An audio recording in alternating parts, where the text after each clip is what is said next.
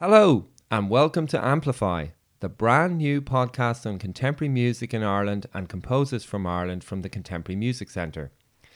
This is a new venture for us, and we hope that you will join us on this journey through the contemporary music landscape in Ireland and further afield.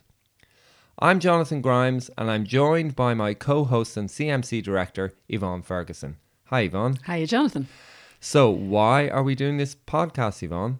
Oh, it's a multi-million-dollar question, right? But one that we've thought through quite a bit over the last few years. And we had a pilot podcast a few years back. And I suppose that we as a team have identified that there's a gap. And we want to, with this podcast, with Amplify, create kind of a shared space along with the contemporary music community where we can explore issues relevant to new music today, and along with the community of interest, discuss topics of concern to composers, musicians and audiences, of course, who are key.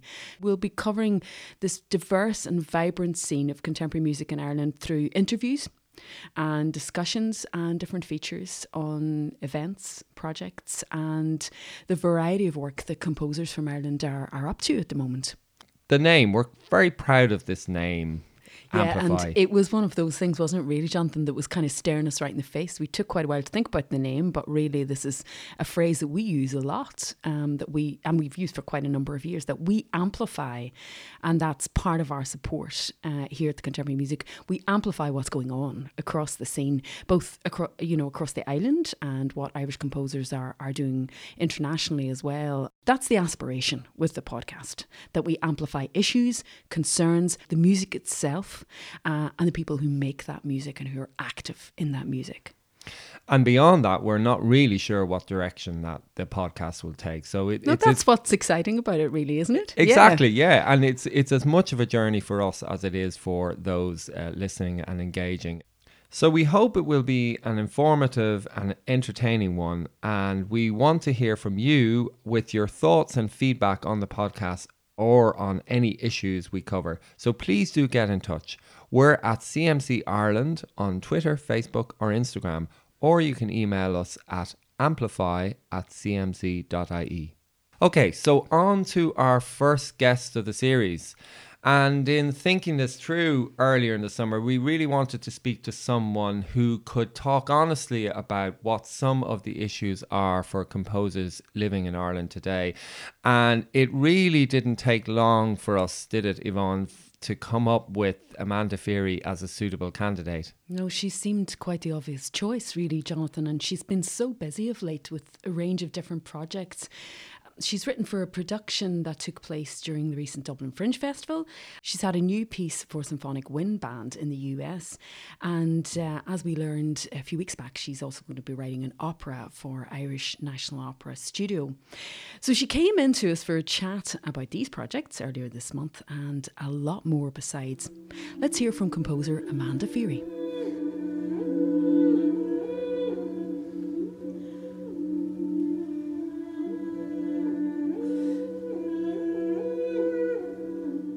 Amanda, hi, how's it going? Hello, thanks for having me. You've had a very busy few weeks. We're recording this in early October with performances at the Fringe Festival in Dublin in September and also a premiere of a new work in the US. Tell us about these. So, the Fringe Festival, it was part of a play called 9 Weeks. Sean Kennedy, he's an actor, writer, and he's also a tenor. He had a previous play in the Fringe called Boy. He kind of wanted to explore early childhood personal life issues through song in Boy. He sang existing arias. It's his way of expressing emotion and tears, even though he's not doing that on stage. For 9 weeks, it explores his relationship with his mother. The 9 weeks refers to the period of time he spent in Australia looking after her as she was terminally ill with cancer. But he wanted original arias and original songs. So in the end, I wrote songs and chorus material for the play. Was this your first time writing for theatre, or had you done work before? I'd done electroacoustic material for a play when I was in Trinity with another undergraduate who was studying directing. That was purely kind of soundscape. I as involved in rehearsals in that play at all. I mean, I was there at 9 weeks rehearsals all the time. So I was much more involved and much more in it this time. And it was brilliant because composing is really lonely a lot of the time. And being in rehearsal and just getting pointers and criticism from the director, the choreographer, the other chorus members, Sean himself, and how things were tweaked. It was really hard work. Rehearsals after work in the evening until really late at night. Yeah, I'd love to do more theatre work now after having explored that world a bit more. So it's whetted your appetite. Yeah, definitely, for sure. And the piece in the States, that was for wind band, was it? Yeah, symphony band. They're called the Ball State Symphony Band. Marching band, I guess, culture or that world is so huge in the US because it's tied in with the university's sports and athletics funding. There's a lot of funding there for it because they play at a lot of the games throughout the year, but then they also play their own concerts during term time, and a lot of that is contemporary music. I guess the conductor Caroline Hand I worked with at the university, she's been kind of pushing for the kind of gender balance to be addressed because it has been a very male composer dominated world. So sometimes a lot of conductors end up writing pieces for band. So she commissioned myself and another composer, Molly Joyce, to write for the symphony band. So the piece was called Heartworm.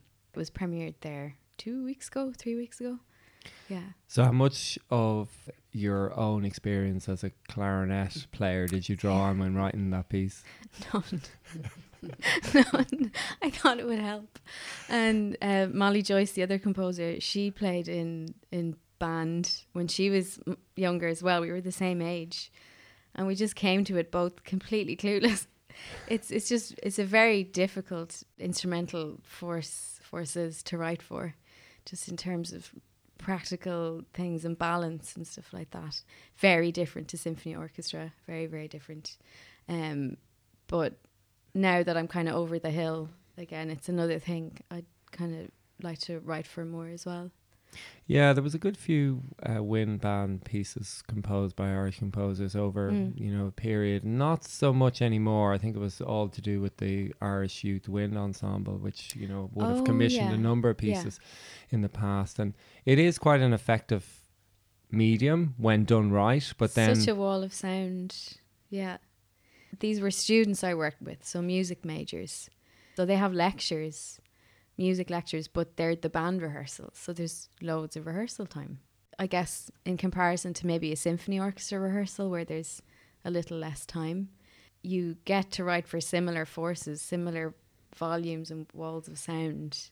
So it's kind of ironic, isn't it, really? I mean, you're working with very accomplished but yet amateur musicians, but you're getting so much more rehearsal time than you do with professional musicians. Yeah. So the result is really, really good quality. And they're really in it, they're involved and they want to make it work. I'm interested in your commission from Irish National Opera as well, Amanda, that's just been announced. And I suppose it kind of seems to have followed on organically from this huge engagement with text that you've just had with the theatre piece. And of course, your exploration of text as well in the Choral Sketches project a few years ago, which was a CMC professional development project with Chamber Choir Ireland.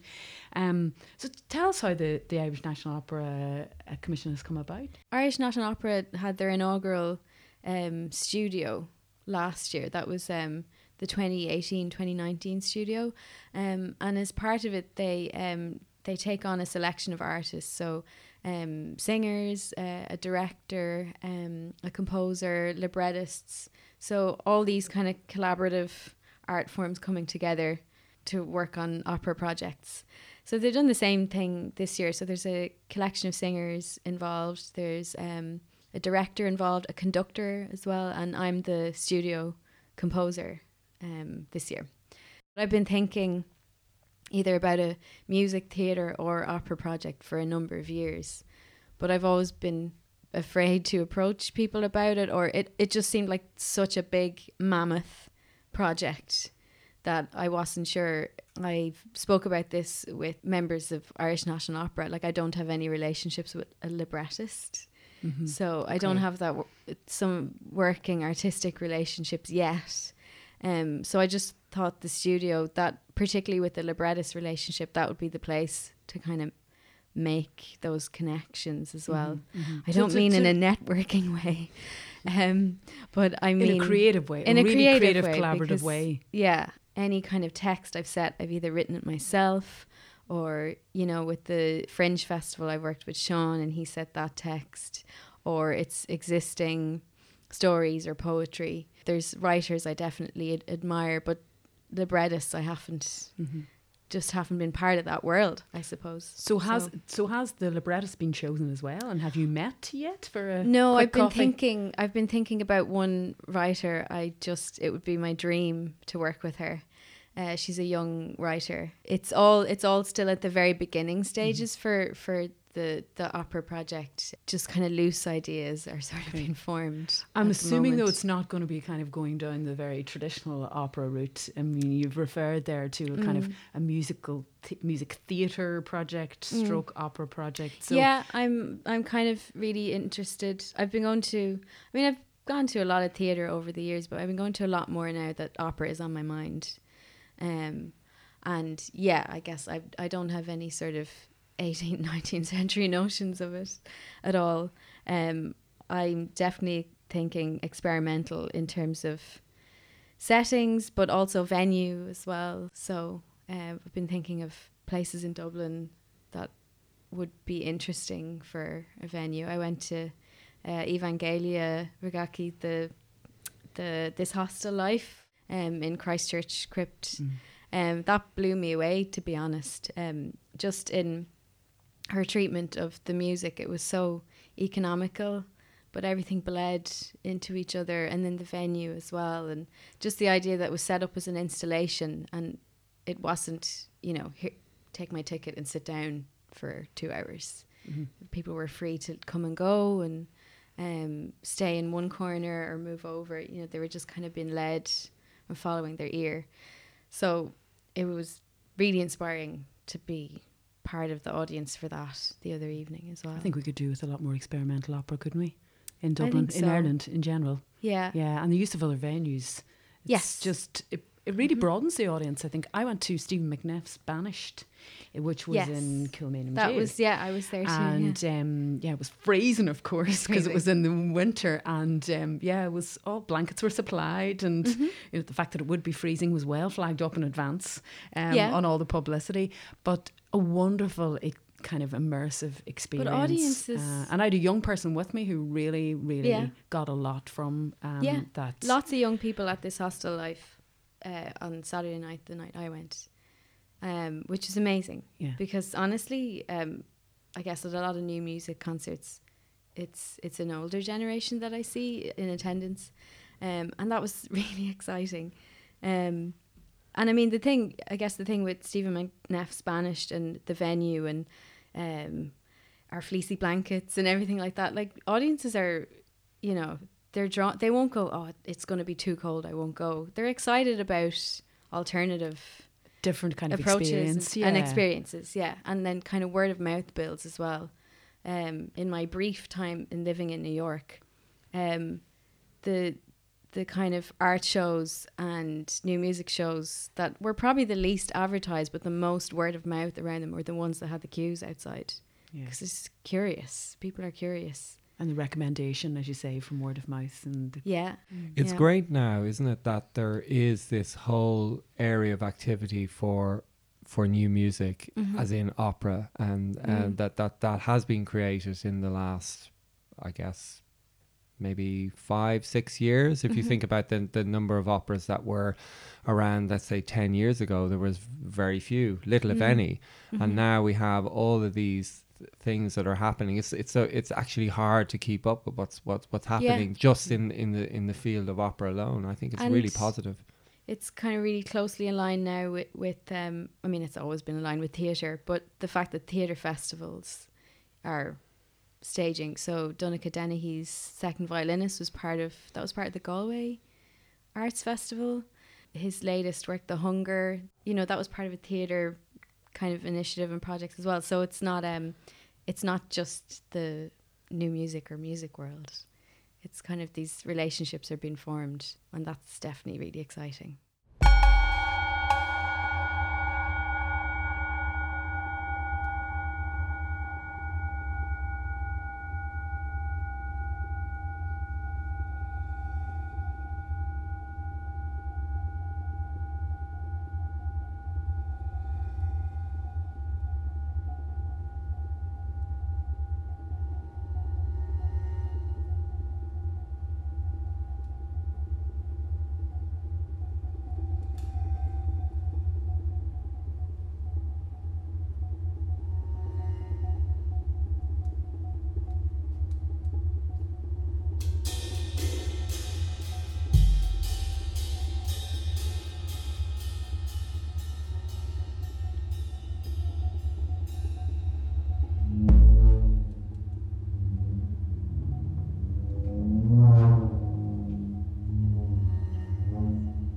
One of the things that we hope to do in this podcast is examine or talk about issues, topics of importance for new music and for composers in Ireland.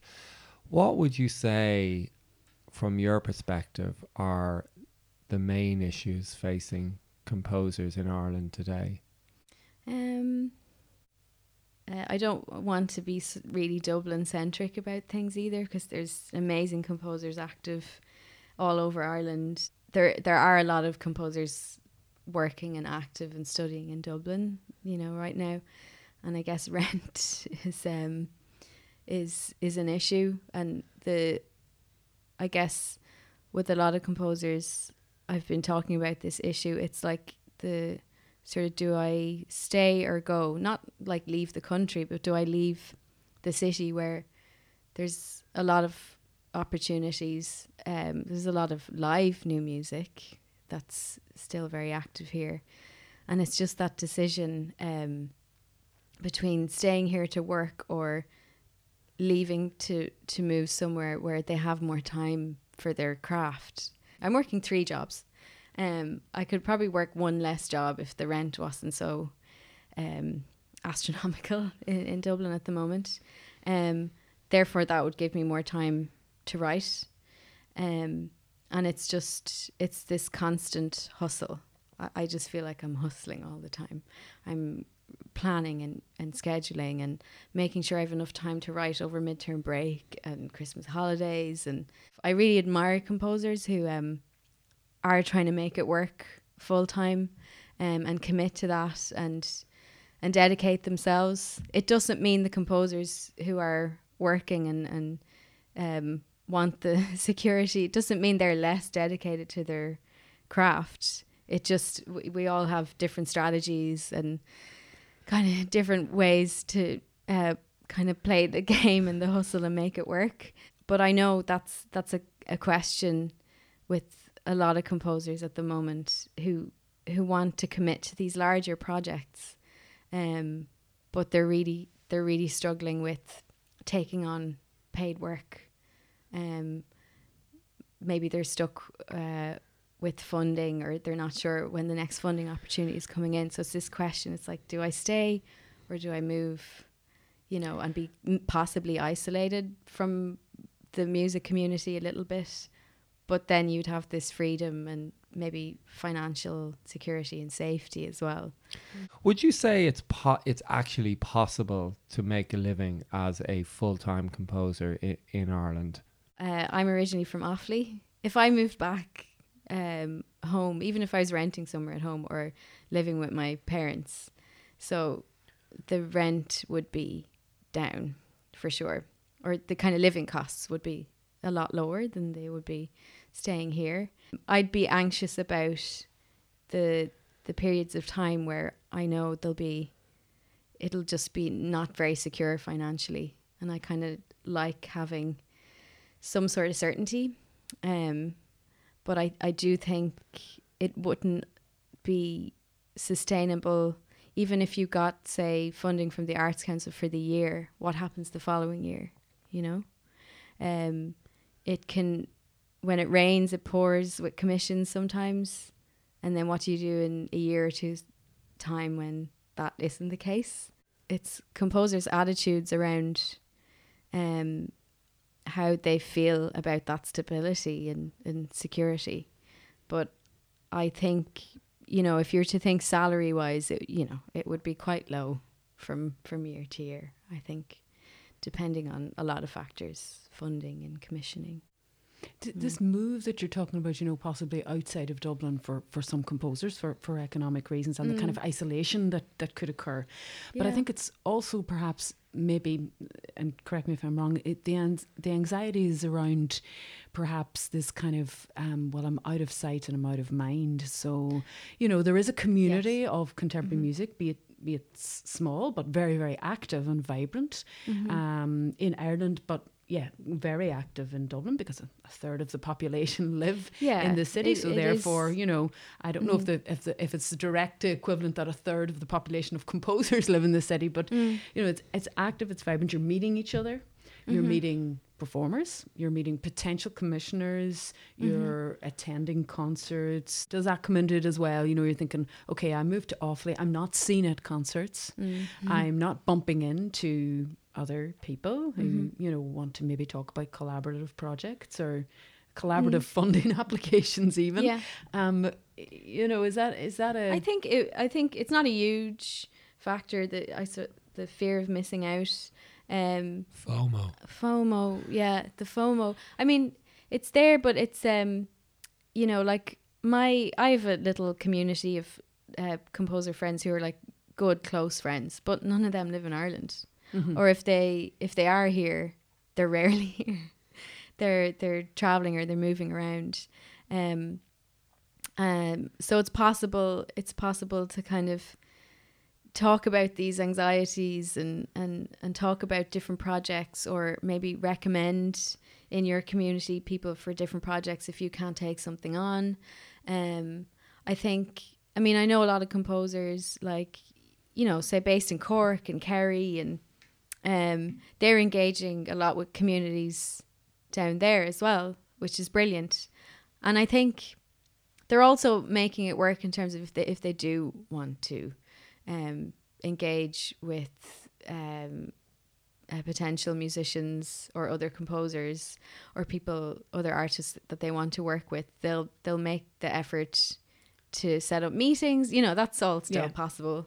And I guess so a festival like New Music Dublin, I think a lot of composers who live outside of Dublin make the effort to come to a couple of concerts. Like, I noticed that at the last New Music Dublin, people I hadn't seen in ages were hanging around and attending a lot of the concerts. So I think the FOMO probably would be there, but not in so much a way that they feel compelled to house hunt or apartment hunt in Dublin, because there's so much connectivity now that you're never going to be like fully left out of the situation. I would say it's kind of lonely at times, but it's probably not just for your craft or your art either. You're probably missing out on lots of different things as well, like friendships and relationships and things like that. So there is a very serious problem in Dublin, that if people can't afford to live here of a certain background and socio-economic background, i.e. composers, musicians, if they can't afford to live here, then they're going to have to live somewhere else. We're being driven out of Dublin, not just composers, but like artists are being driven out. So it's a case of what's left. And this is the question that has come up with composers and people I've been talking to in the community. We're very aware that we're all being driven out, and then it's that question of, do you kind of stay and fight in terms of rattling cages or attending protests, but it's like you need a momentum, you need a collective to do that as well. I sometimes feel that way with my friends that are not artists and that are solicitors and have very stable employment situations. And sometimes I feel like I'm talking to the wall because they don't see it. They don't see that we're been driven out because they're kind of, there are comfortable bubbles going on as well. You've got one street where people have bought the house and then other people are living next door and just about making rent, and maybe they're musicians, maybe they're artists.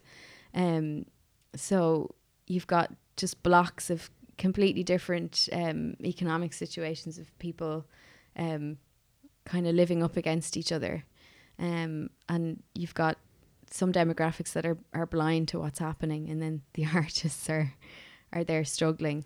It's really serious, I think, at the moment, and I'm feeling that, like, culture in general in Dublin, it's kind of becoming, I feel like it's becoming more of a city for the visitors than the people who live here. Hearing you talk about the issues and the problems of actually, you know, making a living, and the sort of inequality in terms of if you're an artist living in the city versus somebody in more stable employment, and how there seems to be this push to make Dublin a city for tourists, where you have these bland hotels, you've little or no cultural spaces.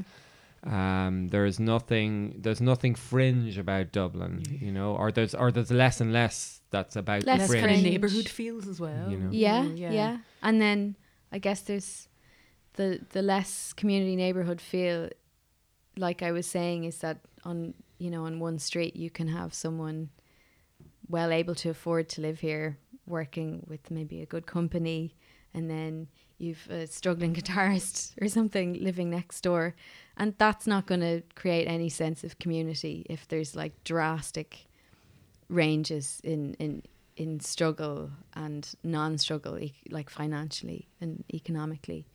You know, the city, we're losing a lot of cultural spaces, a lot of fringe spaces that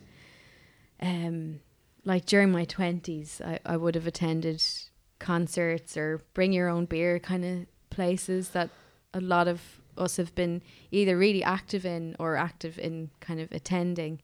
And I feel like a few years ago is when I started to get really anxious because they started to go and sort of drop like flies and were replaced with either cafes or apartments or hotels. And now it feels like it's kind of escalated to a point where we now have a government that are well on board with kind of setting up the city for just hordes and hordes of tourists to come in. I mean, what are they going to do with themselves if a lot of our cultural spaces are being lost? I mean, that's when you visit a city, you do want to see the fringe culture as well. Yeah, you want to go to the museums or whatever, Guinness Storehouse. Yeah, I mean, you can spend a few hours there. But then if you're here for a few days and you're like, okay, well, I'd like to see some live music, or I'd like to see a play that, you know, isn't in the gate or you know, just something more experimental. And I feel like, yeah, there's plenty of places for these tourists to sleep. But that's only addressing one part of the whole experience of visiting somewhere new. This is part of the bigger issue, really, isn't it? In Yeah. terms of the value we as a society, Irish society, the value that we're placing on culture, the arts, people who are engaged in making and creating art, and our lack of support for them.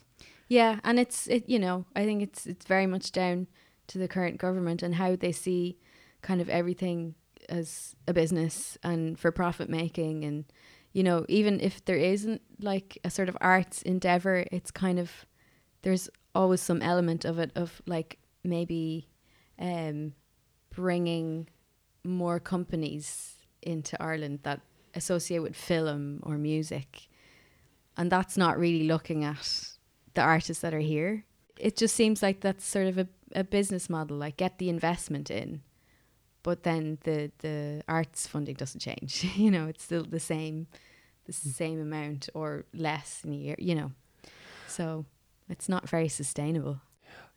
Your particular generation of composers is it's you know you're quite unique, as indeed every generation arguably could be described, but particularly so for yourself, because I remember you as a young composer. You emerged during the recession. Mm-hmm. You know, Yeah. you were out, you Yeah. left college, undergraduate in you know that time, the early 2010s or possibly before that. But so you've experienced that time where things were really bad in Dublin, where everything was cut. But then with that, there were some opportunities, as you were saying, some of these venues where you bring your own beer. There was more experimental, you know, stuff happening on the fringes, and you described those dropping off over the last number of years. I think it was 2010, 2011 where definitely in my friend group, but also in kind of composer group of friends, there was this sort of unspoken, I guess it was more of a vibe about what are we doing? It was an age thing as well. We were kind of like mid to late 20s where there feels like there's a change like that, you know, that's a generational thing as well. It's not just like an artist thing.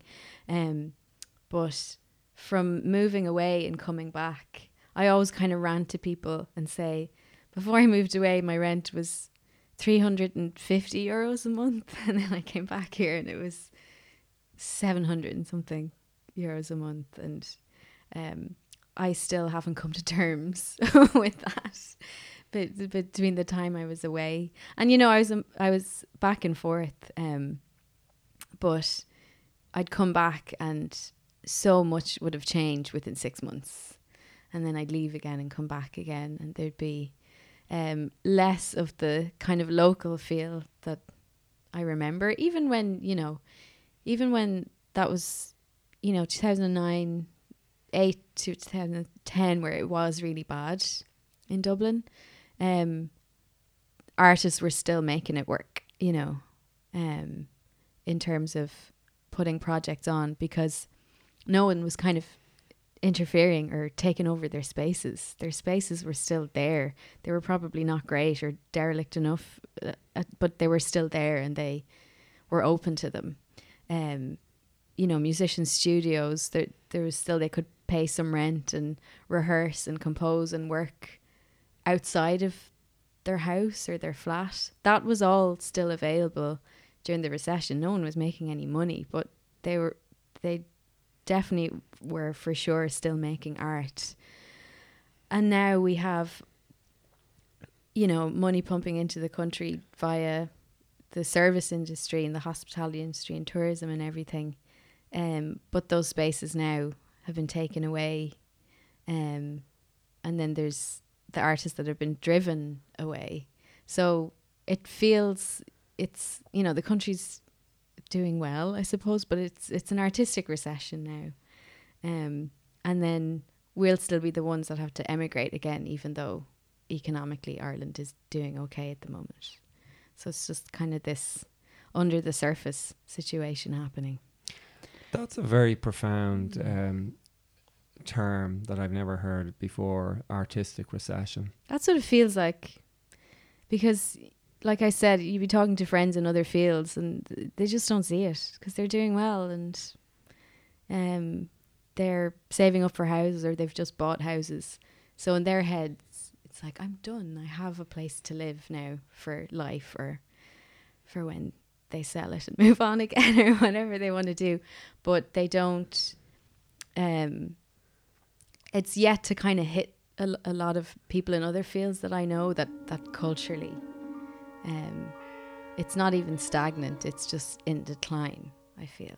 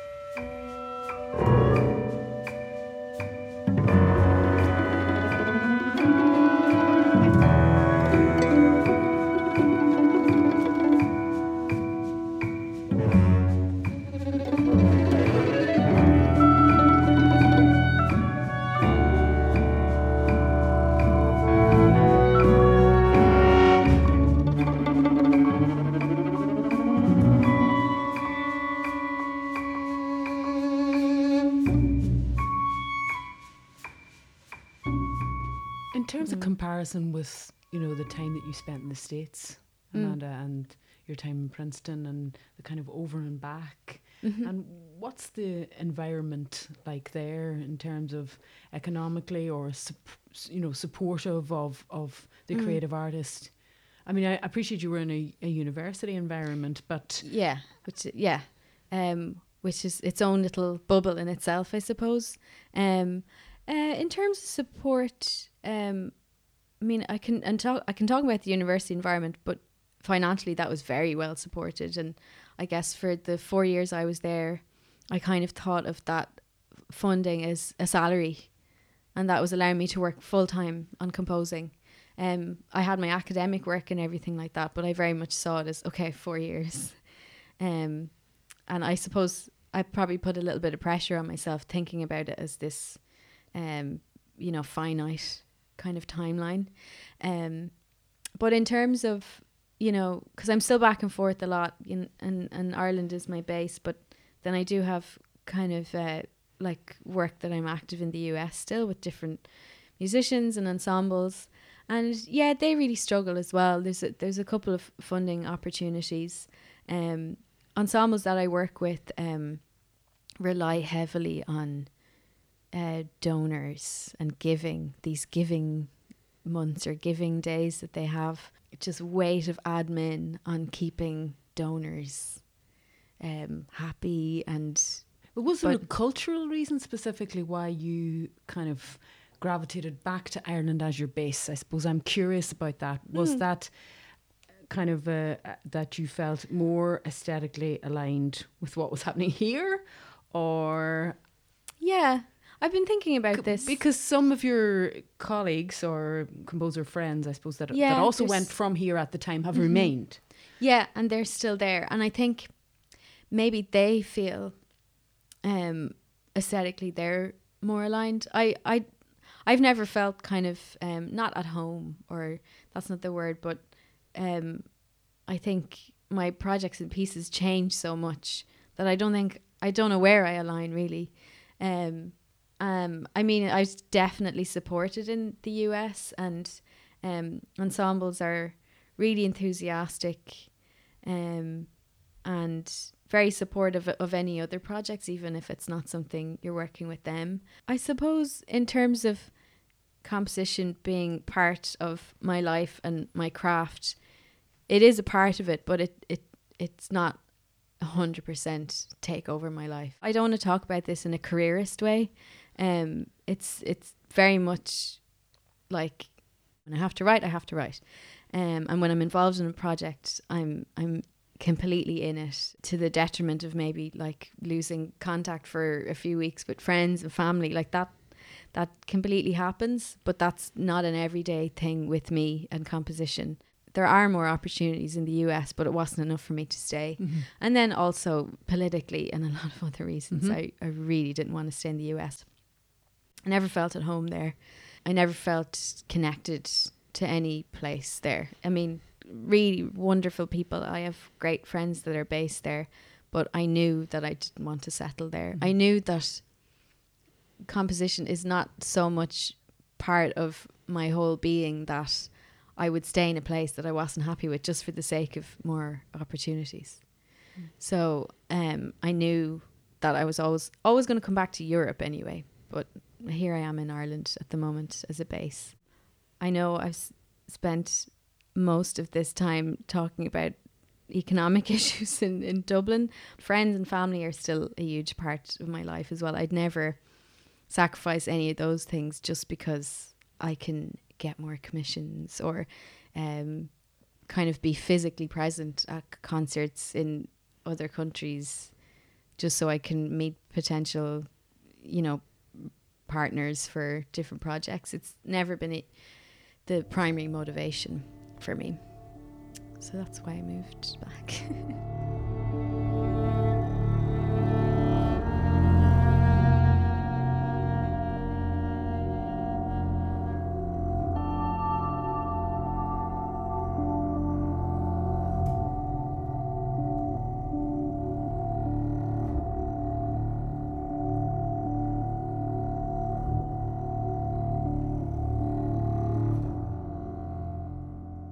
So there you have it, our first guest of the series. And you can find out more about Amanda's works on CMC's website and also listen to a selection of her works on her SoundCloud page, soundcloud.com/Amanda Feery. As we said earlier, she's been very busy recently, and her piece Vultures features on the Crashlands album, that recent release from Crash Ensemble. I highly recommend that you take a listen to that, not least because it also includes music by a whole range of Irish composers and international composers, work specially written for Crash Ensemble for their 20th anniversary in 2008. Interesting thoughts from Amanda in the interview, Jonathan. Yeah, her interview was very, very honest and very open, and talking about, I suppose, something that we don't often cover, and that is the actual, the business of being a composer and how you actually make ends meet. And I think that is a fairly big issue for a lot of people, and indeed has been an issue for some time. So it's great to hear her talk so honestly and openly about it. Yeah, and how life and art really collide in all our lives, but of course most especially in the life of artists, where they do need that headspace to create and develop their practice and push their music forward, and they can't always get to that point that they want to get to in their practice unless all those economic concerns are kind of taken care of. And it's a huge worry and a huge uncertainty for many composers at the moment. I think Amanda is an interesting composer in that respect, in that, her generation, she emerged as a young composer during the recession, right in the middle of it, and then she went away to Princeton in the States and did her PhD there, and came back to Ireland as things were improving, and now we're at this point where there are increasing pressures for composers like Amanda, and younger and older as well, living in Dublin. It's significant that we start with this kind of issue, because this is, I'm sure, something that we're going to come back to in the coming episodes of the series as we talk to more and more composers. Yeah, she's kind of helped us set out our stall really for Amplify, Jonathan, hasn't she? Because we do want to encourage composers and those active in the contemporary music scene, and those of us who are passionate about contemporary music and about the development of the art form. We want to encourage discussion and real honest discussion of the concerns. Okay, so that's it for this episode. Thanks for joining us and for staying with us on this first episode of Amplify. We really welcome and encourage feedback and comments, so message us at CMC Ireland on Twitter, Facebook or Instagram. And of course, you can also email us at amplify@cmc.ie. Thanks to Amanda. We're really grateful for her taking the time to come in and talk to us. And to Keith Fennell, who's sitting here beside us on production. We'll be back in about 2 weeks with another episode. And until then, you can discover more on composers from Ireland at cmc.ie. Bye for now.